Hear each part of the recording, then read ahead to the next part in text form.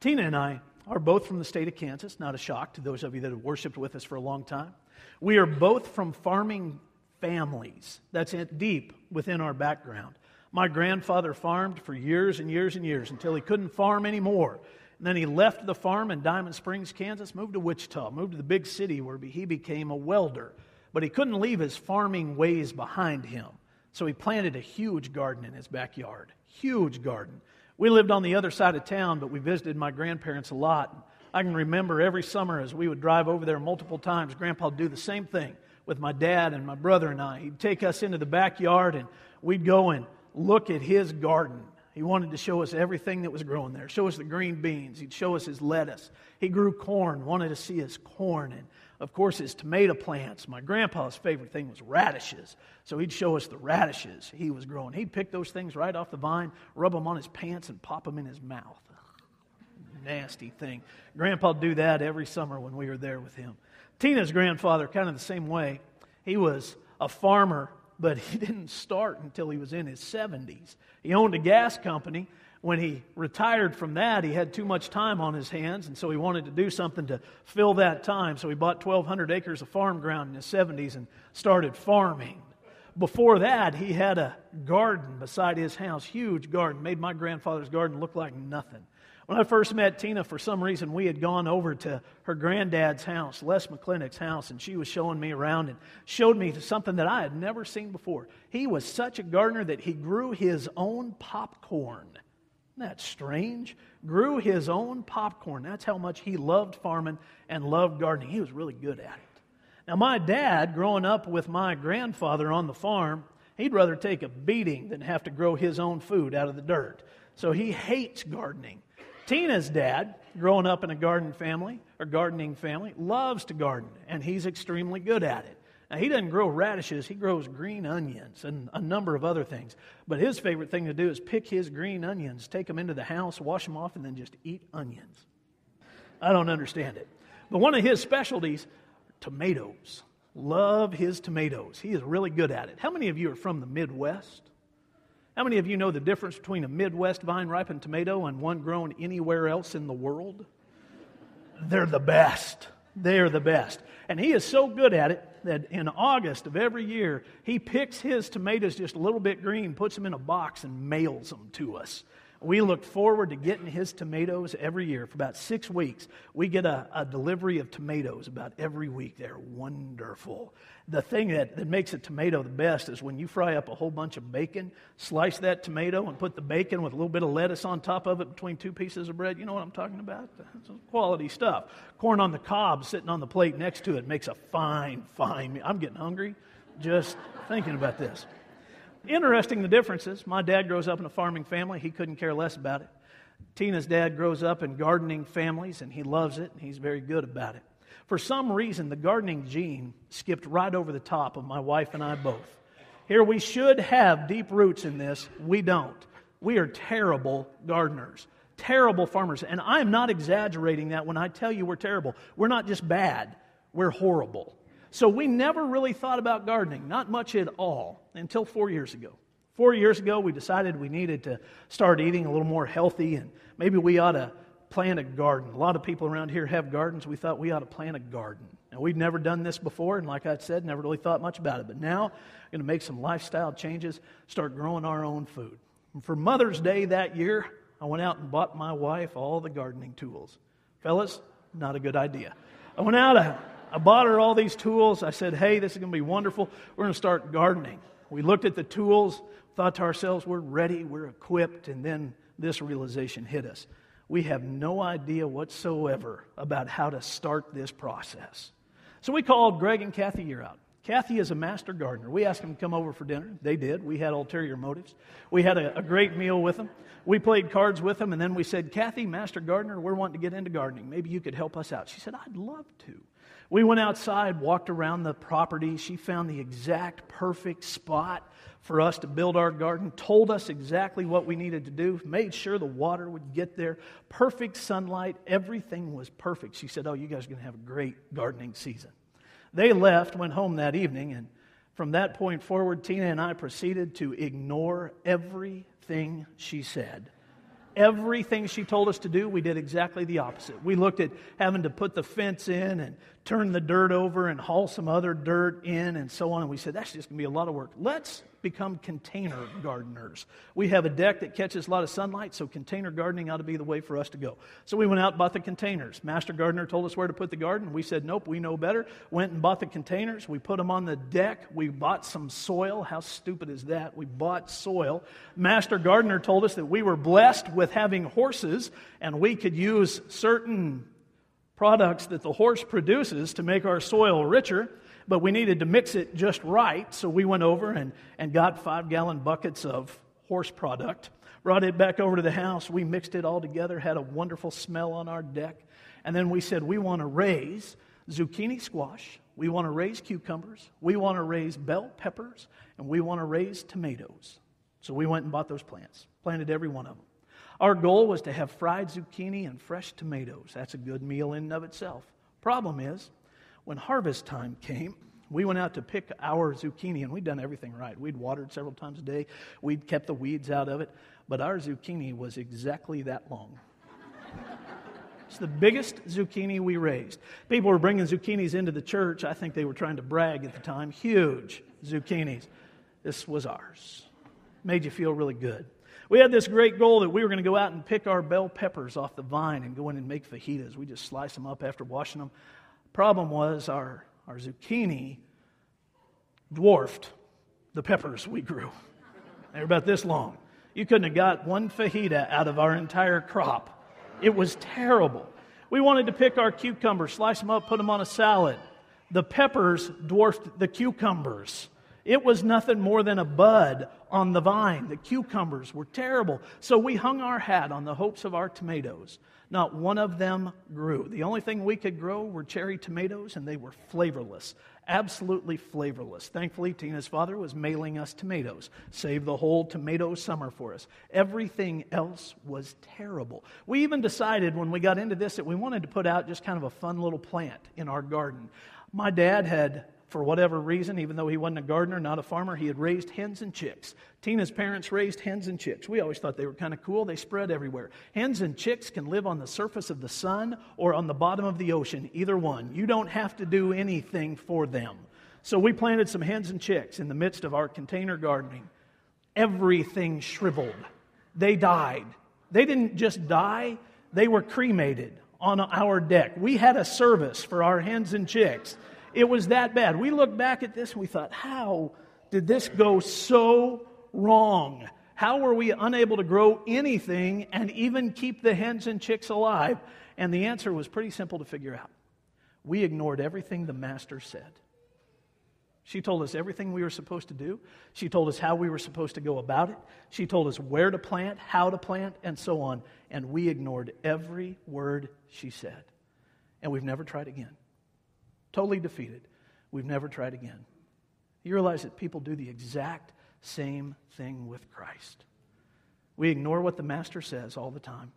He even uses gardening and farming illustrations to prove this point. Open your Bibles with me to Matthew chapter 13. I'll show it to you. If you're a gardener, you ought to love this passage in the Bible. Matthew chapter 13, starting in verse 1. That same day, Jesus went out of the house and sat by the lake. Such large crowds gathered around him that he got into a boat and sat in it while all the people stood on the shore. Then he told them many things in parables, saying, a farmer went out to sow his seed.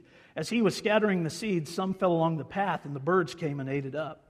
Some fell on rocky places where it did not have much soil. It sprang up quickly because the soil was shallow, but when the sun came up, the plants were scorched, and they withered because they had no root. Other seeds fell among thorns, which grew up and choked the plants. Still other seed fell on good soil where it produced a crop, 100, 60, or 30 times what was sown. He who has ears, let him hear.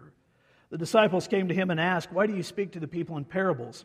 He replied, the knowledge of the secrets of the kingdom of heaven has been given to you, but not to them. Whoever has will be given more, and he will have an abundance. Whoever does not have, even what he has will be taken from him. This is why I speak to them in parables. Skip over to verse 16 with me. But blessed are your eyes because they see, and your ears because they hear. For I tell you the truth, many prophets and righteous men longed to see what you see, but did not see it, and to hear what you hear, but did not hear it. Listen then to what the parable of the sower means. When anyone hears the message about the kingdom and does not understand it, the evil one comes and snatches away what was sown in his heart. This is the seed sown along the path. The one who received the seed that fell on the rocky places is the man who hears the word and at once receives it with joy. But since he has no root, he lasts only a short time. When trouble or persecution comes because of the word, he quickly falls away. The one who received the seed that fell among the thorns is the man who hears the word, but the worries of this life and the deceitfulness of wealth choke it, making it unfruitful.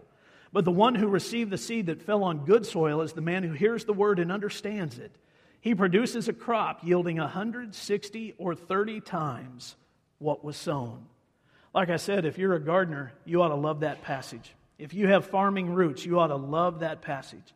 It's not hard to understand, even though the disciples would say to Jesus, "Why do you teach them in parables?" Jesus' response would be, "So that people can understand. I'll just make it as simple as I possibly can. I'm going to share stories." That's what Jesus did. He shared stories with people so that they could understand everything that he was trying to teach, so that they'd be able to pick up what he was putting down. That's why Jesus talked the way he did. That's why he shared in parables the way he did, so that we, simple-minded people, could figure out what he was trying to get across. In this particular case, he wants us to understand 4 different types of hearts, and he uses soil to illustrate it. There's the hard heart that is symbolized by the rocky path. Seed of the gospel is thrown on that hard heart, and either it sinks in, and oftentimes it doesn't because it's rocky on that path. Otherwise, it just bounces off. That's what happens all the time with the hard heart that doesn't want to receive the seeds of the gospel.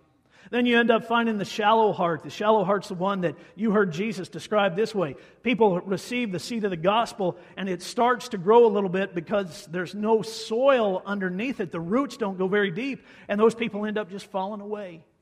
Then there's the crowded heart, the one that is full of worry and anxiety, the one that's full of sin, and there seems to be no room for Christ in that heart. And then there's the good heart, the fruitful soil. Jesus really wants us to hear about that one. This is the one that is the right type of dirt, that receives the seed the right way, that gets watered and can grow and produce fruit. That's what Jesus wants us to understand, because that's what he's after.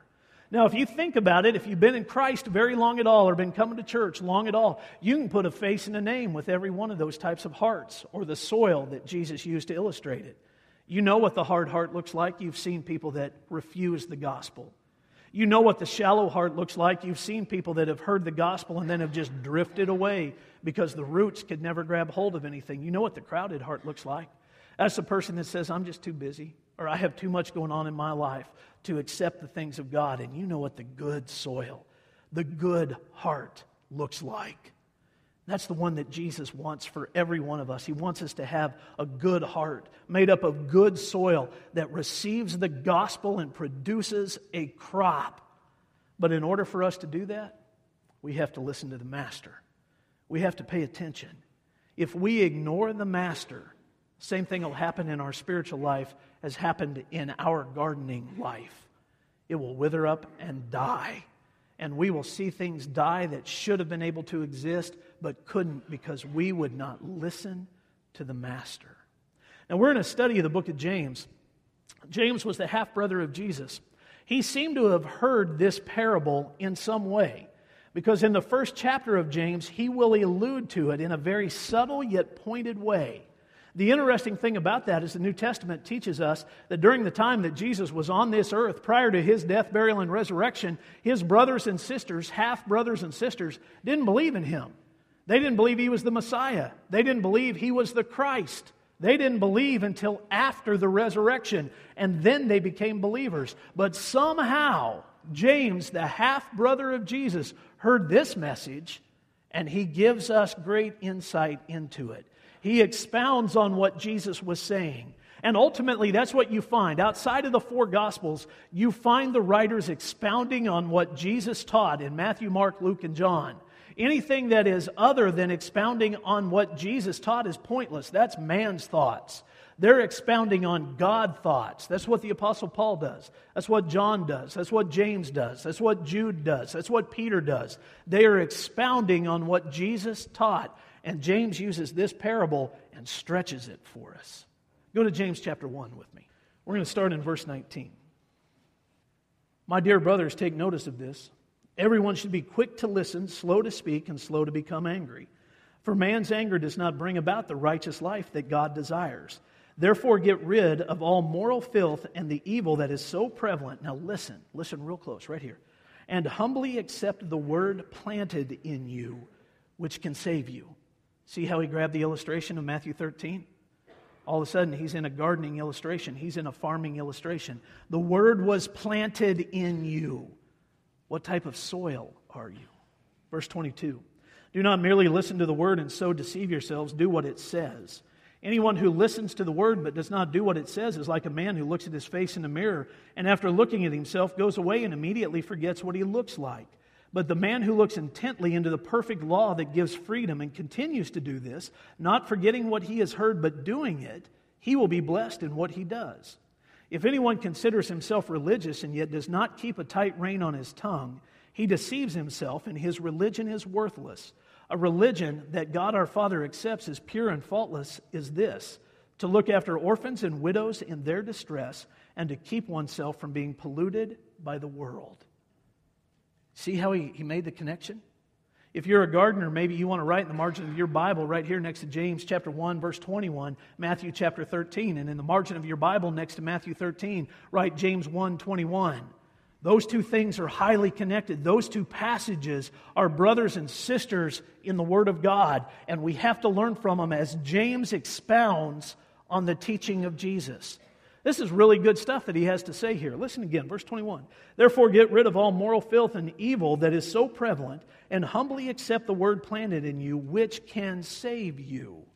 The whole point being this: if the word is planted in good soil, fertile soil, if your heart is full of fertile soil, it's going to produce the right crop. The right crop is one that glorifies God. And the Bible would actually tell us what that crop looks like. This is the garden of Jesus right here. Galatians chapter 5. Turn there with me, would you? Galatians chapter 5, verse 22. Now again, if you are a person that is given to writing in the margin of your Bible, make all these connections solely so you can put the whole teaching together. Galatians 5, verse 22. But the fruit of the Spirit is love, joy, peace, patience, kindness, goodness, faithfulness, gentleness, and self-control. Against such things there is no law. That's the garden of God. That's the garden of Jesus. That's the crop that is produced in good soil. Listen to it again. Love, joy, peace, patience, kindness, goodness, faithfulness, gentleness, and self-control. If your heart is the good soil, you should be able to look at your life and say, am I producing that fruit?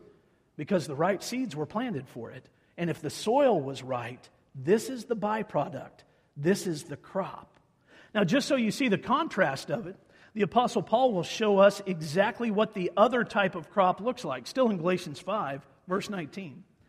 The acts of the sinful nature are obvious: sexual immorality, impurity, and debauchery, idolatry and witchcraft, hatred, discord, jealousy, fits of rage, selfish ambition, dissensions, factions, and envy, drunkenness, orgies, and the like. I warn you, as I did before, that those who live like this will not inherit the kingdom of God. It's a fair question to wonder how it is that that type of fruit gets produced in somebody who has heard the gospel. Well, Kathy, you're out, Master Gardener maybe has the right answer for us. Remember, she told us we were blessed by having horses, and if we were to mix the right amount of horse manure with the soil that we were wanting to plant in, it would yield a great crop, but we had to make sure that we didn't put too much in because that could ruin the crop. That's exactly what the Master Gardener taught us. I think that probably happened in some regards in our gardening effort. The same thing happens in a spiritual garden. If you mix too much manure with good soil, you will squelch the good crop. If you put too much horse manure in there, sorry for the crassness of the illustration, it will destroy the righteous crop. That's the way it works. But if the soil is good and it's pure and it receives the seed planted by the gospel and it is watered the right way, then it takes off and becomes exactly what it is supposed to be. Jesus in John 17 has an interesting teaching. It's called not in but of. That teaching says that we are not of this world, but we are in this world. And what he means by that is that we are not full of the manure of the world that's around us. We're full of pure dirt, and the crop should be different as a result of it. It doesn't mean that you have to be separated and isolated. It just means that the crop is supposed to be different because the good word of Jesus Christ, the good seed of Jesus Christ was planted within you. What type of soil did you give God? What type of soil comes out of your heart? What can He plant in?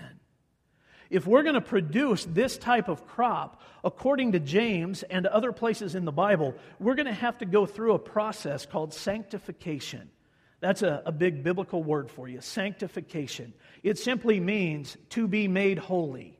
There's a process involved in that. We go through a process where we start where we're at, we look at what's going on in our life, we surrender that to Jesus, and then we progress on towards holiness or Christ-likeness. It doesn't happen overnight. It doesn't happen with the snap of a finger. It's not something that just instantly takes place in your life. Salvation does. Salvation is an instant thing in our life. When we accept Jesus as our Lord and Savior and we're obedient to Him, instant salvation.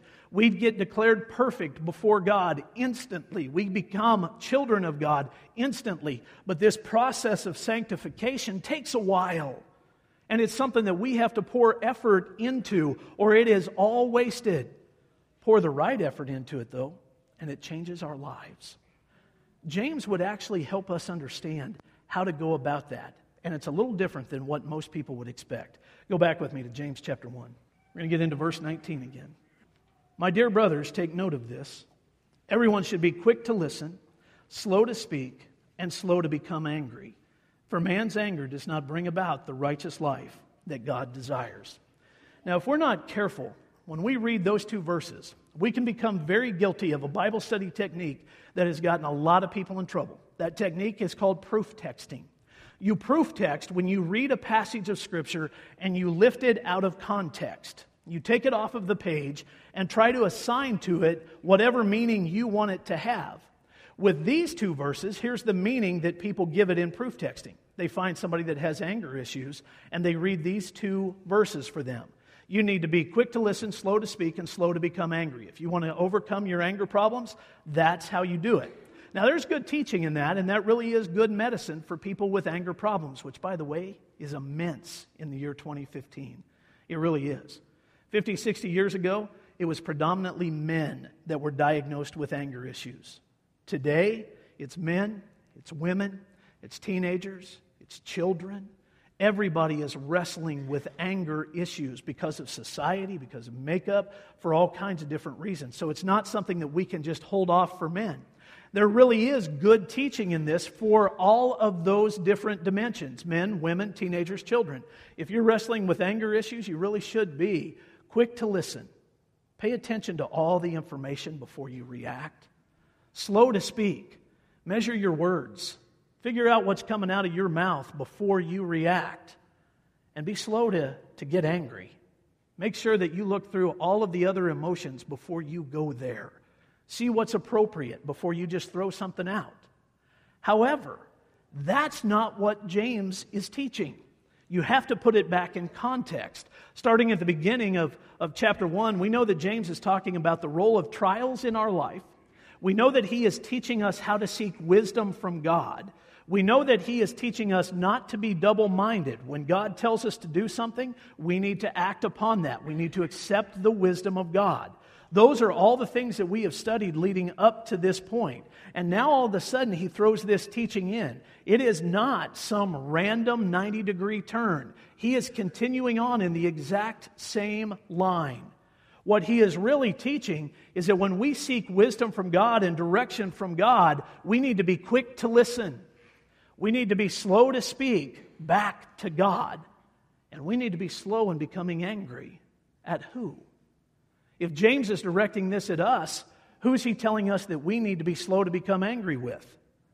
God. Isn't that interesting teaching that takes on a whole different look than just pulling this off the page and looking at it in application of people's anger issues? This is us being slow to anger with God. You might think to yourself, well, nobody really becomes angry at God. Oh, yeah, they do. A whole lot of people get angry at God. You ask the Lord for wisdom and direction, and God sends you down a certain path, and you don't like it. Anger is the result. God tells you you're supposed to change something in your life and you don't like what He says. Anger is the result. You ask God to do something for you, but it doesn't happen on your time schedule. Anger is the result. Let me show you what this can look like, because the Bible actually has a record of somebody that wrestled with this. Let's go to the Old Testament, the book of Job. If you're familiar with that book at all, you know that Job has been going through some difficult things that God allowed. Satan wanted a shot at him. God granted him the shot. He moved the boundaries around Job's life so that Satan could touch him, and touch him he did. He lost his business. He lost his family. He lost his health. He lost his home. He lost everything except his life. Things got so bad for him that he was actually covered with boils. He had this horrible infection. Boils were the result. He was sitting on a pile of broken pottery, taking that pottery and scraping the boils with pottery, just trying to get the poison out of his body. That's how bad it was. His wife came and met him in chapter 2. Boy, she was not an encouraging lady. Not at all. I want you to listen to what she says. Job chapter 2, verse 9. His wife said to him, "Are you still holding on to your integrity? Curse God and die." Fellas, wouldn't that be a great encouragement to you if your wife came to you and said something along those lines? Holy smokes, just give it up. Why don't you curse God and die, and that maybe will bring an end to my problems too. Let's get this whole thing over with. Curse God and die. That's what she's saying. He replied, and fellas, again, this is one of those times that maybe you don't have to take your cues from the Bible. "You are talking like a foolish woman. Shall we accept good from God and not trouble?" Well, maybe you should take your cues from the Bible. In all this, Job did not sin in what he said. Now let's just stay on the anger track for just a second. Contrary to popular belief, anger is not a sin. The Bible teaches that in our anger we are not to sin. In his anger, he did not sin. In her anger, no sin happened. See how this works? You need to be quick to listen, slow to speak, and slow to become angry. Now, after this account in chapter 2, Job's wife becomes pretty distant in the book. She's replaced with 3 friends that give mixed advice. Some of it's pretty decent. Some of it's pretty bad. Job continues to wrestle through this for 36 chapters. All that time, he's building through different range of emotions until finally he lashes out at God. He was quick to listen. He was slow to speak. And he was slow to become angry, but then he did become angry. And he lashed out at the Lord. Listen to what happens in chapter 38 then, starting in verse 1. Job 38, verse 1. Then the Lord answered Job out of the storm. He said, "Who is this that darkens my counsel with words without knowledge?" Those are the words of God. He's pretty upset now too at the things that Job has been saying. Who is this that darkens my counsel with words without knowledge? But verse 3 is so pointed. Brace yourself like a man. I will question you and you will answer me. Could you imagine hearing God say that to you? Brace yourself like a man. I will question you and you will answer me. The end result of which is this: you have no answer. Neither did Job. And God, for the next few chapters, just lays out this question to him: who in the world do you think you are? Where were you when all of these things happened? Now you grab hold of your faith and you stand before me like a man. It's exactly what he was saying. And God still says the same thing to us. In those moments where we are not quick to listen and slow to speak and slow to become angry and we lash out towards God, God looks back at us and says, brace yourself like a man. I will question you and you will answer me. Who do you think you are? James uses that as the starting point for us in this process of sanctification. He didn't say, go out and ask well-educated people to give you a list of do's and don'ts in Christianity and then start getting those things taken care of in your life. He started right here at a base level. When you ask God for something and God responds, it is not your place to question the response. It is your place to act upon it. Don't become angry at God because the answer wasn't what you wanted to hear. Don't get upset with God because God's telling you to do something that you don't want to do. Don't get angry with God because God's not on your time schedule. You act upon what God has placed in front of you. That's how sanctification works. God says do it, we do it. I like the way James says this. Let's go back to his book. Do not merely listen to the word, verse 22, and so deceive yourselves. Do what it says. Anyone who listens to the word but does not do what it says is like a man who looks at his face in the mirror and after looking at himself goes away and immediately forgets what he looks like. But the man who looks intently into the perfect law that gives freedom and continues to do this, not forgetting what he has heard but doing it, he will be blessed in what he does. Boil all that down, this is what James is teaching. When you have something revealed to you from God's word, do it. When you have something revealed to you out of the Spirit of the living God through His Word, act upon it. There's a whole lot of deception that flows around that says, oh, we don't have to do that. That's for somebody else, or that was a cultural thing. We don't need to do that. James would say, once it's revealed to you, do it. Just act upon it. And what a beautiful illustration he uses. He says, if you don't, it's like the man who goes and looks in the mirror, wanting to take care of whatever problem needs to be taken care of, wanting to fix himself, but then he turns around, walks away from the mirror, and he forgets what he looks like.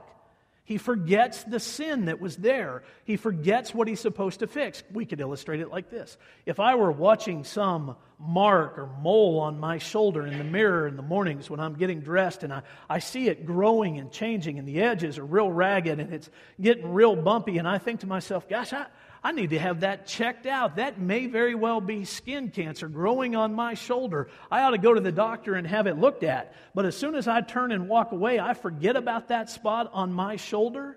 There is no reason in the world that I should be surprised when the doctor tells me that I have cancer metastasized to other places in my body, and it started right there because I ignored it. I chose to do nothing with it. The same thing is true spiritually. When we look into the mirror, the perfect law, into the Word of God, and we see things revealed in our life that we need to deal with, and we do nothing with them, it's exactly the same way. And we shouldn't be surprised when we get a diagnosis that says we are spiritually dying. We shouldn't be surprised when distance grows between us and God because we looked into the mirror and we didn't do anything with it. We just walked away. Now, as is often the case in the Bible, we can flip the nickel over, and James does. He teaches us that the person who looks into the mirror, the perfect Word of God, and they have something revealed to them and they act upon it, they unleash the blessings of God. They get into a place where the Lord can really use them and do something with them. It's a beautiful picture. But first, we have to battle through the emotions of what God says to us that might upset us to understand where He's taking us. And He's taking us into a deep walk with Him. It's a beautiful place when that happens. Let me give you some practical ways that this works. If you're a person who has never really had a lot of friends in your life, and you want to change that, you recognize that you're alone and you're lonely and you need some connections, and you start looking in the Bible trying to find some answers, you will discover them. Passages like this in Galatians chapter 6, verse 2. Carry each other's burdens, and in this way you will fulfill the law of Christ. Now, to look into the mirror, into the perfect law that is the Word of God and do something with it, in this particular application means this. You have to ask yourself, am I carrying other people's burdens, or am I only expecting them to carry mine? Am I the type of friend that is always using other people, or am I the type of friend that is faithfully available? If somebody needs something, they can call me and I will carry their burdens. A lot of isolated people, a lot of alone people, lonely people, are people that have never figured out how to carry someone else's burdens. They've only asked others to carry theirs. So to look into the perfect law, into this mirror, says that maybe I have to quit being so focused on myself that I focus on some other people. And as a result of that, I start having deep relationships. People get connected to me. That's how it works. Or maybe you're a parent with young children in your home and you're asking yourself, how can we make sure that the teenage years are as smooth as possible? Now, there's always challenges in those teenage years, but how can we make it as smooth as possible? Well, when we look into the perfect law, when we look into the mirror, we find some answers, real simple answers. There are a lot of young parents with us right now that have babies living in their home or have toddlers living in their home. Listen real close to this. Just pay real close attention. Proverbs chapter 22, verse 6. Train a child in the way he should go, and when he is old, he will not turn from it. Do the work when your kids are young. And when they get older, the work's going to be a whole lot less. Oh, you're still parenting. Don't ever quit parenting. Don't ever stop parenting. Until you die, you are a parent. You stay at that job. You stay at that position. But when they're young and they are formidable and they are impressionable, do the work. A couple weeks ago, a friend of mine named Sterling Hyland posted this on Facebook, just random thoughts. Sterling does this all the time. He puts random thoughts that just come out of his mind, and many of them are good, on Facebook. I want you to see what he wrote. If you are a Christian, have kids of a formative age, and are not making it a top priority to have them in church on Sundays, their likely resulting marginal interest in God will certainly increase their risks, spiritual and otherwise, later in life. I really believe that. Sterling Hyland's words. That's really good. Do the work when they're young. The Bible says when they're old, they will not depart from it. Sometimes that's overwhelming to the parent of infants that just wants some sleep. Sometimes that's overwhelming to the parents of toddlers that just want a break. Sometimes it's overwhelming to the stay-at-home mom who deals with everything day in and day out, and she's just overburdened by it. So we stop fighting the battles that we need to fight. The Bible says, train up a child in the way they should go. When they're old, they will not depart from it. That's good wisdom. It really is. Maybe you have some financial issues in your life that you're trying to figure out and you're not sure exactly how to pull it off. Well, take a look into the mirror, into the perfect law. The Bible is going to give you a couple of different things that lead to financial peace. We could boil them down this way. Avoid bad debt and become very generous. Now, the world says those two things don't make sense.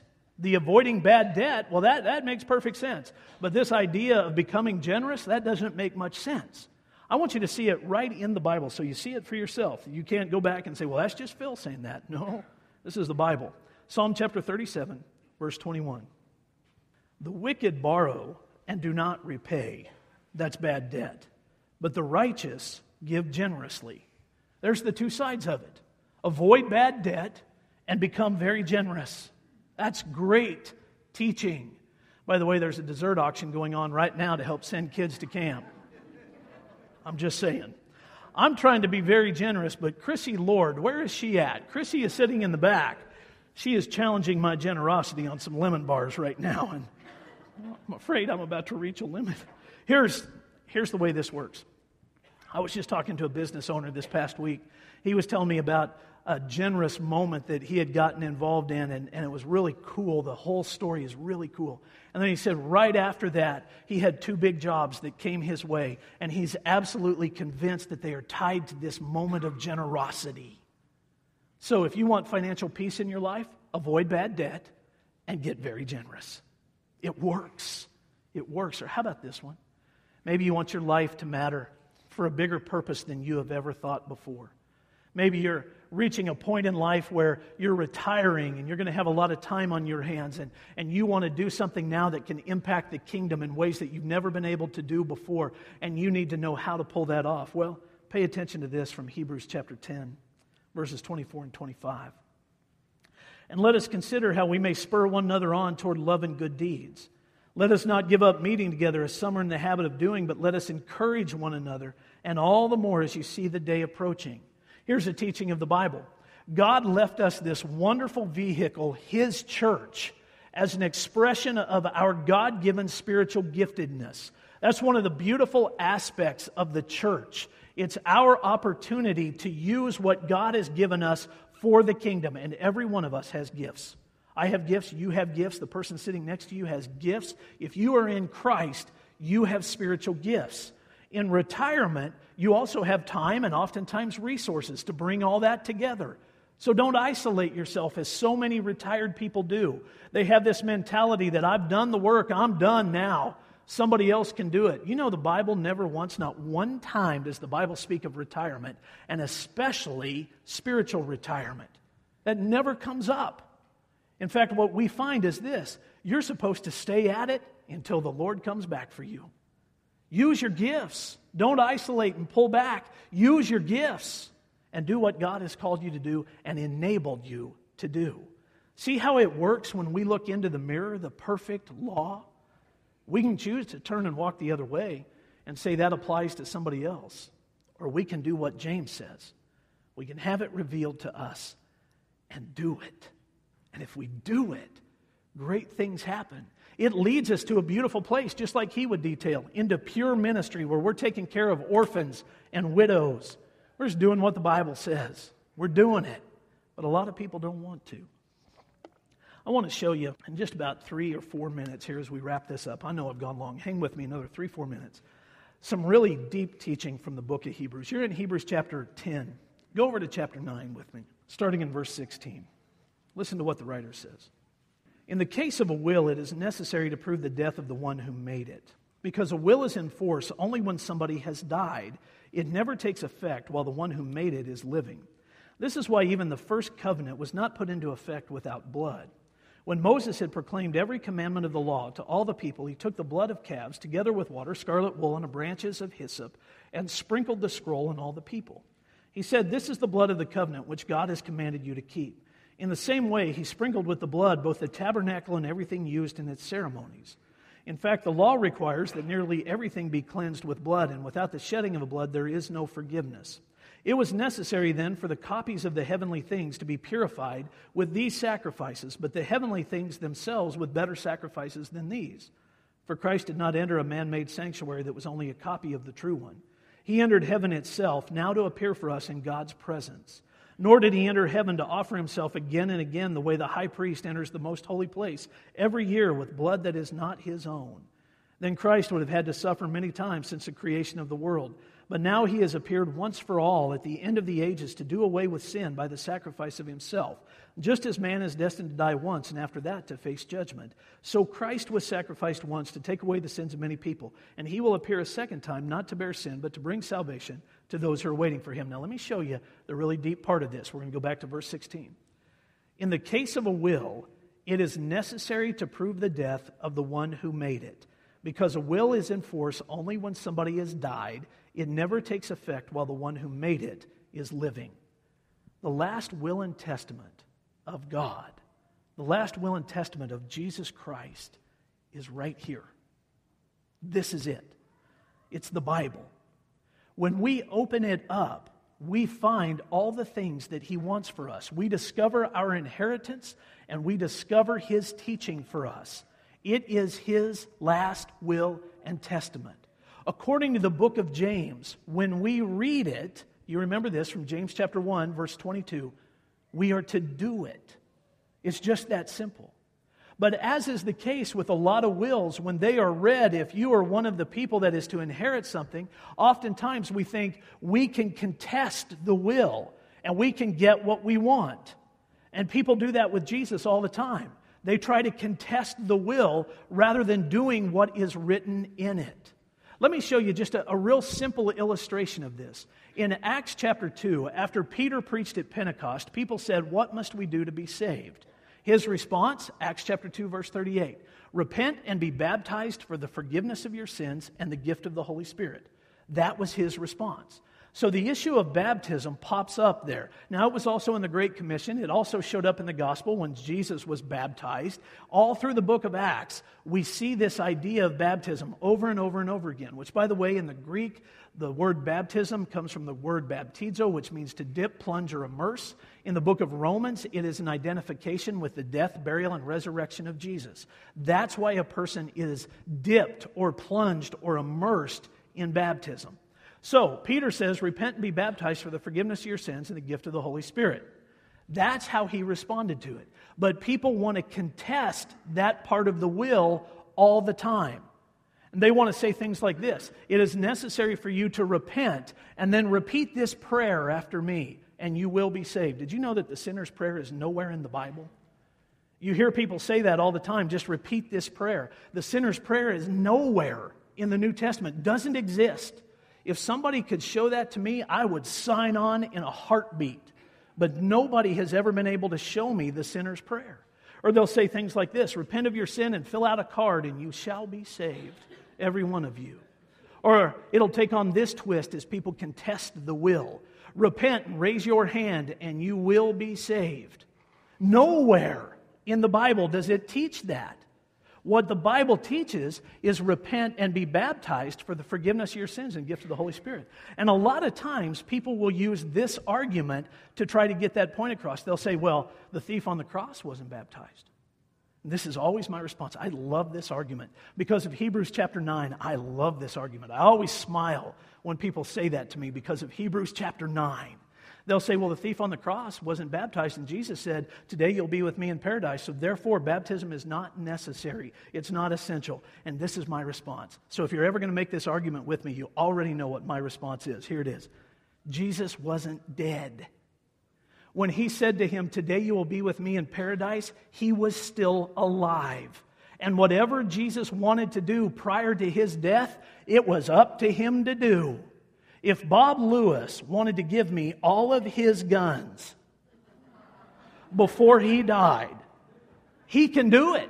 No matter what the will says, if he packed them over to my house and said, here you go, Phil, I want you to have all of these. I'm going to say, thank you so much, Bob. That's really cool. And his will may say that he's giving them to somebody else, but he already gave them to me.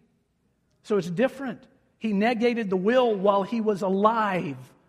Jesus was able to do whatever he wanted from the cross, but at the moment that he died, baptism became one of those acts that we must be obedient in. According to James, just do it. Just do it. And then we can easily look at that and say, if we're not willing to be faithful with this simple little thing, and there's reasons that people aren't. There's reasons that people don't want to be baptized. Things like this, they'll say, gosh, it's kind of embarrassing. If I was to go forward and be baptized, that's just kind of embarrassing. This is my standard response for that too. So was the cross. I mean, it really was. So was the cross. Other people say, I don't want to be baptized because it'll mess up my hair. I don't really understand that. But that's what they'll say. Others will say, I have family issues in my life that make it hard for me to want to be baptized. I have a heritage that keeps me from wanting to be immersed. Well, Jesus changed a lot of heritages. Think of all the Jews that became Christians. He changed every one of their heritages. He came up against that with every Jew that ever became a believer. There are no excuses. And the same thing is true with every other act of obedience that we need to follow through with. When the Bible, the mirror, the perfect law shows it to us, according to James, we're only to do one thing. Do it. Just do it. Otherwise, you're the person that's looked in the mirror, turned around and forgotten what you looked like. If you want to experience pure ministry, holy sanctification, and do the things that God wants you to do, then look in the mirror, and when God reveals it to you, do it. It's just that simple. Deanie and I were teaching our What We Believe class last Monday night. We'll teach again tomorrow night. If you want to join us, it's not too late. Come join us. The first week that we do that, every time we always talk about how the church presents salvation as fun. So we stand in front of everybody and we do that, and baptism is a part of it. And this last week, coolest thing happened. We don't know. We were talking about this last Monday night. We don't know how many times we've taught this class together, but we both really love it. And there were 21 of us, 21, 22, whatever it was. 21, 22 of us in the class. We presented salvation. We came right up to baptism. Lady sitting just one row in front of me said, when's your next baptismal service? I said, well, next Monday night we'll have the baptistry on. Or Sunday, it's always on and ready to go. You can be baptized next Sunday, be baptized Monday night. She said, how about tonight? And I said, well, you know, it's awful cold in there. And she said, doesn't matter to me. I said, well, doesn't matter to me either. I'm putting on waders. Let's go. So we headed to the baptistry, and we stood in the water there with the rest of the class around us as we prayed together. Folks, that's what it means to look into the mirror and say, that's what I'm supposed to do. And according to the book of James, it carries on from baptism to everything else. That's what I'm supposed to do? I'll do it. All right, good enough. If the Bible teaches it, I'll do it. It's just that simple. And it unlocks the blessings of God. How exciting is that? Why don't you stand and pray with me? Father in heaven, thank you for this simple teaching from your brother. I know he picked it up from you. Lord, help us pick it up from him. We want to be able to do that. Now, Father, I know that I've gone long today, and I hope that hasn't gotten in anybody's way. I pray that it's not a stumbling block for anybody. Rather, Father, I pray that every one of us, myself included, will understand the value and the power of looking into your perfect word and doing what we're taught. I pray, Lord, that we'll all take a hard look at the soil that is in our heart and we'll act upon it. Help us do that. And Father, right now I'm praying for people that know what they're supposed to do and just haven't. Lord, would you let that change today? In Jesus' name, amen.